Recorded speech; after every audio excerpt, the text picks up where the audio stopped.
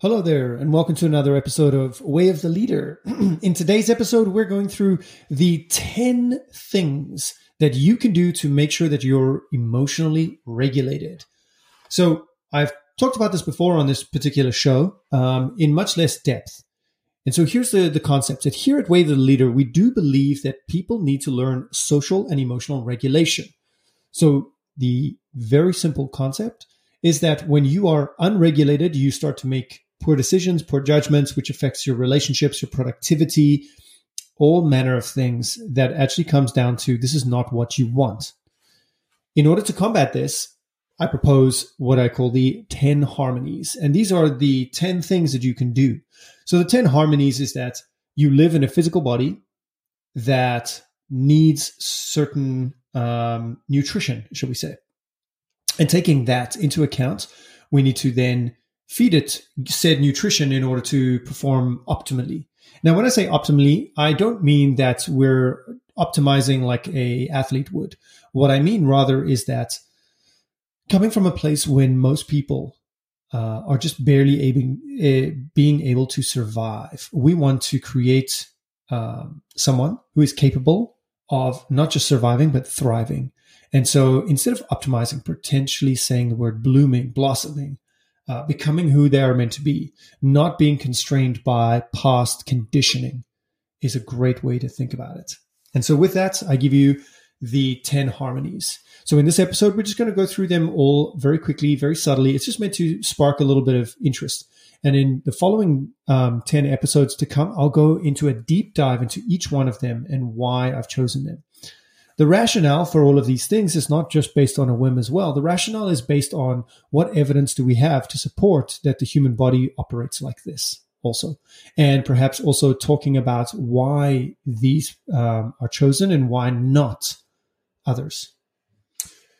So 5 of them are related to the physical body and 5 of them are related to, let's say, psychology. And in saying that, there is also one other that I've excluded, and I'll talk to that in this episode as well. All right, so without further ado, they are in no particular order: sleep, nutrition, movement, breathing, stillness. These are the 5 that affect the physical body: sleep, nutrition, movement, breathing, and stillness. The 5 that affect the psychology are going to be social, emotional, cognitive, agency, and legacy. Okay. So I'll say those again: social, emotional, cognitive, agency, and legacy. Now, within each one of them, the reason why we've chosen these levers is because of this concept of working memory overwhelm. So if I asked you to count to 1,000,000, you could easily do it. Now, if I asked you to remember 10 numbers randomly, you may not be able to do that. Now, why is that? Our brain has a working manager called the working memory. And when the working memory gets overwhelmed, it's quite peculiar because it doesn't just stop working at a certain point, right? So, we've all heard that stat that our brain can remember or hold 3 to 7 pieces of information at any one time. 3 to 7 chunks of information. And this is true. And depending on how experienced you are with that particular thing, you might be able to remember bigger chunks or smaller chunks or whatever the case is. But you're still limited, okay, to let's say 7 things. So if I ask you to remember numbers, if you're not particularly good with numbers, you'll go lower. If you're particularly good with numbers, you'll go higher. But we'll be able to reach a threshold. So if I ask you to remember a number like, 7758, okay, cool. Most people can do that because that's 4 numbers. But as soon as I start to hit, let's say 7 to 11 numbers, most people that I've ever tested using this method completely fall apart. And so what happens is we climb the ranks. Like I give you a 4-digit number, you repeat it back to me. I give you a 5-digit number, you repeat it back to me. A 6-digit number, you repeat it back to me. A 7-digit number, okay, a little bit of focus, you repeat it back to me. But when we start hitting your threshold, let's say it's an 8-digit number, you don't just repeat 7 digits and mess up on the 8th digit. Literally, you might get 1 or 2 digits and everything else is a scrambled mess. So that means once we've hit your threshold, we lose all manner of productivity and focus. We lose all manner of results. And that is something worth avoiding, especially in leadership. That's going to make decision that affects a lot of people. And that's what the way of the leader is about, is making sure that leadership is supported first in themselves and then externally with their skills towards their teams. For you to be a leader, you deserve to be a better leader, to have the skills to be able to lead yourself first and then lead others. So even if you're not quite a leader yet, I would argue that I would say that you're already a leader in certain circumstances, but not perhaps the circumstances that you want to be or that you're being called to. But everybody is a leader because it's innate inside humans to organize ourselves according to social groups and position ourselves as either leader or part of the group. I don't want to say the word follower because there is a stigma attached to it, but ultimately there's nothing wrong with being part of a group, and looking to someone else to lead, because maybe you just don't care enough to lead. This isn't really your thing. Okay, that's fine. You can lead. Think about family events, I've talked about this before.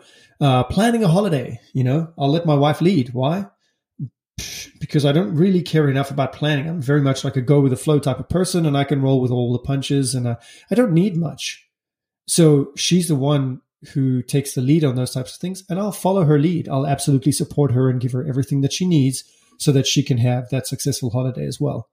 And that's leading and following, and we'll shift around and change according to what our needs are. And that's true for all humans. So let's go back quickly to the physical ones. So consider if you don't get the right amount of sleep or you're getting poor sleep, how much that affects working memory, how much that affects your feelings of overwhelm and stress. Everybody's patient if they've had enough sleep and enough rest. But as soon as we start starving people of rest, patience goes out the window. So to say that patience is a trait or a virtue, it's not necessarily true. It is literally a physical condition that can be tied to sleep, number one. But number two is it also a skill that can be practiced. And that skill is usually through empathy and compassion. Like basically putting yourself in the other person's shoes can increase your patience for them also by understanding more. So again, it's raising up your knowledge of how people function. But that's later. So we'll start with sleep there. Nutrition is another one. Now, most people think that nutrition is a nice to have rather than a need to have. But the thing is that if you're eating, let's say, foods that disagree with you, I thankfully am privy to a lot of information about gut health because my wife obviously specializes in it. But I can't tell you the amount of people that I know, leadership included, and they're top performers, but their stomach is messed up. And the amount of research that comes back that shows that there's a gut-brain connection, a very strong one. And more to the point, like even if you're saying, well, the gut and the brain don't necessarily affect each other, whatever you're taking in can create inflammation in your body, can create all manner of effect in your body. And knowing what the effects are of those things will actually help you make better decisions. So the concept is that nutrition can help you. But with regard to the 10 harmonies and making sure that you're not overwhelmed, there are foods to avoid, which can largely impact the brain and how the brain functions. And so that's what we're talking about. Just in the short term, there can be these foods. In the long term, there absolutely is also something to consider about health and wellness and the impact of your food on your health and how much bad health can compromise your decision-making and your overwhelm. So for now, let's leave it there. Movement is a great one. And studies show that movement is the best medicine, bar none, for states like depression, anxiety, creating a sense of controlled stress resiliency, etc. So there's a lot of emotional impacts on exercise. But apart from that, studies also show that you're going to behave optimally when you do, let's say, workouts in the morning and you get that blood flowing. Your brain needs oxygen. Great. So exercise to a degree. Can you imagine if you go into work after you've had like the most exhausting workout of your life and all you want to do is nap and eat and you have to work? No. So there's a certain ratio to this as well. That's why it's called the 10 harmonies. These things are things to harmonize with and find your own harmony with it. But again, the thing to say is that what we need to avoid is sitting and doing nothing. that's one thing that we can say is going to create more fragility. Like a person who never moves becomes much more sensitive to any increase in heart rate, any increase in blood pressure, and there's far less resiliency to any types of high pressure, stressful situations that can occur at work. Number 4 was breathing. And this one is quite interesting because it talks about the ability to regulate your own nervous system. And so what I mean by that is most people breathe quite naturally, but the body is primed to breathe in stressful situations, like running away from a tiger, and how you would breathe there. Longer inhales, shorter exhales. And that hypes the body up. And most of the time, people don't do the counterbalance to that, which is controlling their inhale and having a longer exhale. And there's a lot of studies around this about how placing attention to your breath work and your breathing rhythms, rather than take a deep breath. It's not about one deep breath. It's about regular breath work, like 10 minutes at least where you're going into a rhythm. The idea behind this is that when you are stressed, basically your working memory, as I've explained before, constricts, just like a pupil will when you shine light in it. And breathing like this allows it to relax. It allows it to dilate and open a lot more, and you're able to focus on a lot more as well. So breath work for focus, there's a lot of studies behind, let's say, a control group and 2 other study groups. And the control group did nothing for 2 minutes. One of the groups did box breathing. One of them did skewed resonance breath work, which is exhaling longer than inhaling, just for 2 minutes as well. And apart from the breathwork groups reported feeling calm, so the feelings were there as well, the actual skewed resonance breathing group did much better statistically on their results. And so it's this idea of, apart from feeling better, you actually do perform better as well. Now, that's the breath work. The last one that affects the physical body is stillness. Now, I've said stillness here mindfully instead of meditation, for example, because there are some people like me, I'm a head type. I'm way too much in my head, and meditation actually makes me a lot more active. Whereas something like sitting in a stretched position with my eyes closed and gently kind of moving around inside stretches, that really calms me down. And it brings me to a place of stillness. Or just sitting down on a chair and allowing myself to look around and allowing myself to get bored, let's say for 15 minutes at a time, like imagining that I'm glued to a chair. That allows my mind to process everything for like the first, let's say, 2 to 5 minutes. It'll say, I need to do this, I need to do this. And I create a list of things to do in my head. But then I start noticing that my head just does that again and does that again and does that again. So I just say, okay, that's fine. I told you we're going to do it. So now we've got nothing else to do. You can take a break. And that's when like some good stillness, some good ideas come up, or your thoughts go to something else instead. Journaling, mindful journaling, anything really is considered to be a stillness practice. One of my favorites as well is stargazing, making sure you're looking up at the sky. That's a wonderful way to do it as well. And the effect that can have on your mindset, just taking a little bit of time to calm down. And what I mean by the calming down as well is calming down the mind. If it's journaling, you're capturing information. If you're staring at the sky, you're engaging those optical nerves like Andrew Huberman talks about as well, where you're widening your gaze, so to speak, and what effect that has on your brain too. So there's a lot in here, but the stillness one, the biggest one that talks about is this ability for the human mind to reflect or to plan.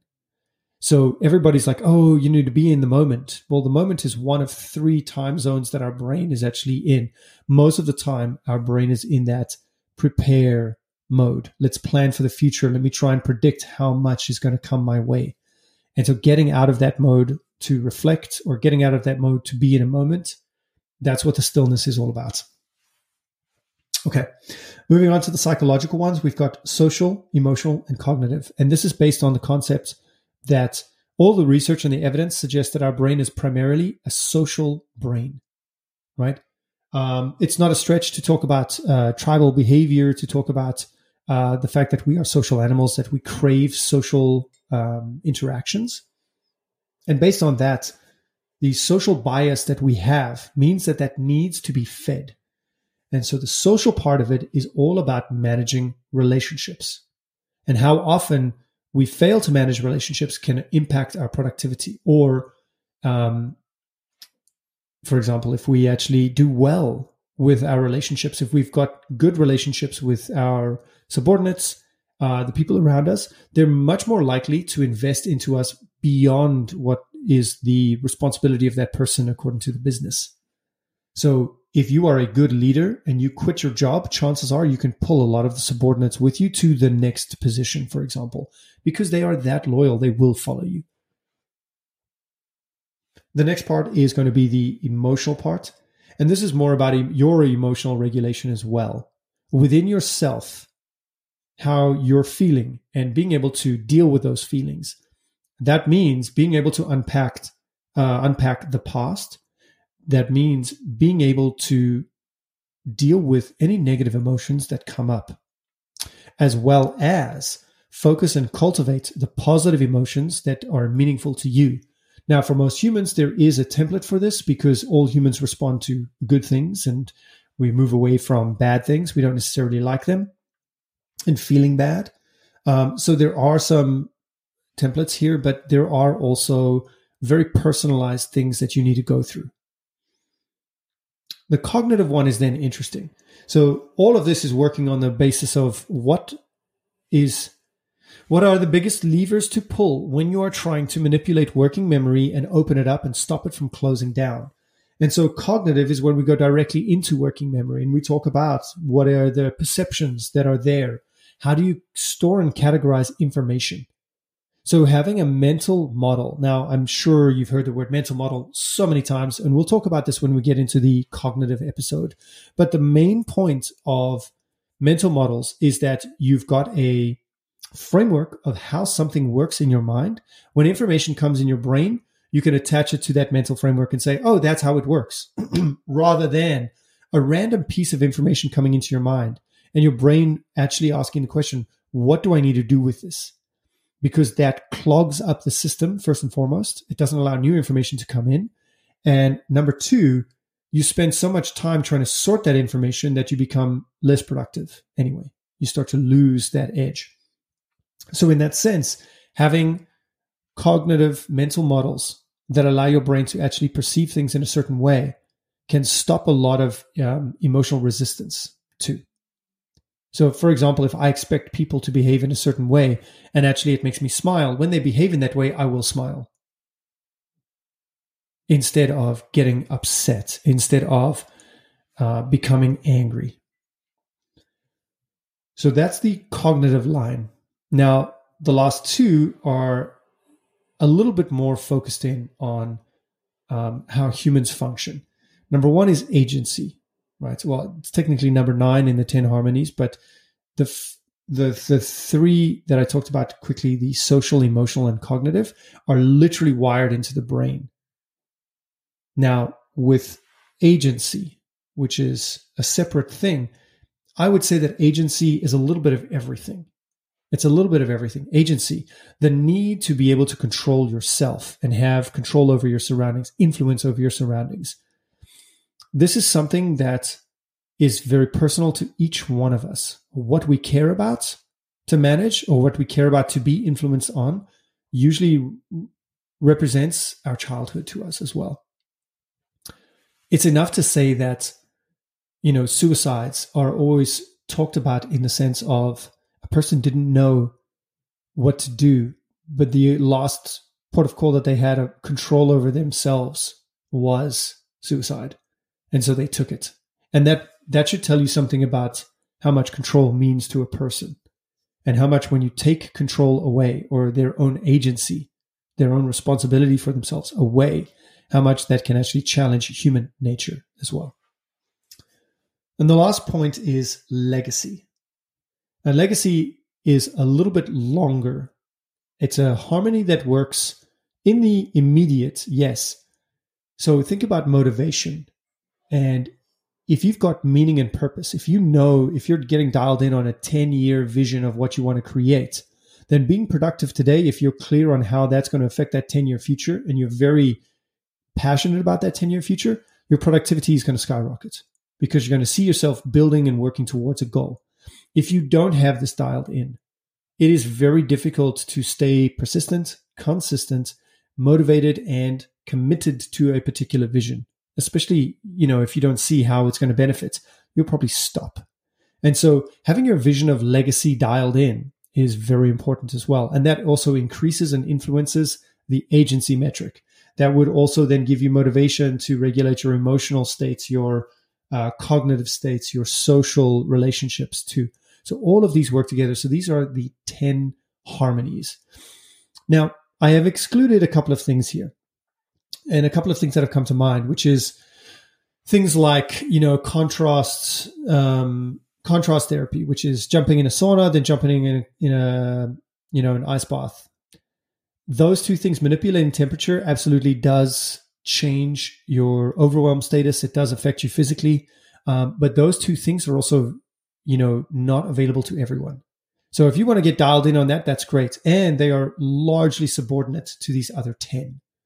The one thing that I would say I haven't mentioned that is incredibly impactful and not subordinate to any of these is nature. Nature. Getting out into nature, whether it be a park, if you're in a city, it is accessible to you. Whether it's you're outside the city and you're in a garden, it is accessible to you, and connecting with nature. So forest bathing is a great form of, stress relief. So that's another one. The idea is that it's always there for you. And I didn't include it in here because it's not a skill to cultivate. It's not something that you need to learn about and you need to really work on. It's rather just remembering to go out into nature and how much that affects your peace of mind. And again, opens you up so that you're not overwhelmed or you don't feel overwhelmed, that you're able to handle more. So there are some people who just want to retreat to nature because they're so overwhelmed. But all of us have a ratio of which we need nature. We need to connect with nature. We need to walk around with our feet in the sand, our feet on grass. We need to see trees. We need to hear the wind. We need to, enjoy the sights and the smells of rain, of sunshine, whatever it is that really makes you connect with nature. And that's the part that I'll leave you on for today is nature. When was the last time that you got out into nature? And what's your ratio that you need in order to feel like you're not overwhelmed? Is it you need to go into nature once a week, once a month? How often is it before you feel you need to replenish your nature stores, so to speak? Drop a comment below or reply to the email and let me know what you think. I'd love to hear more. If you're interested in this type of stuff, please remember that there are going to be 10 more episodes deep diving into each of these categories, these harmonies, as I've said, that will be coming more. And yes, feel free to spread the message. This is Way of the Leader, where we talk about leadership from a humane perspective. And a lot of that is going to be, yes, interviewing leaders and also talking about my thoughts on how we can manage overwhelm and harmonize ourselves as leaders, cultivating those skills so that we become better leaders, the leaders that the world deserves and the leaders that are effortless. All right. Well, if you've enjoyed it, let me know and love you lots. We'll see you next time. Ciao, ciao.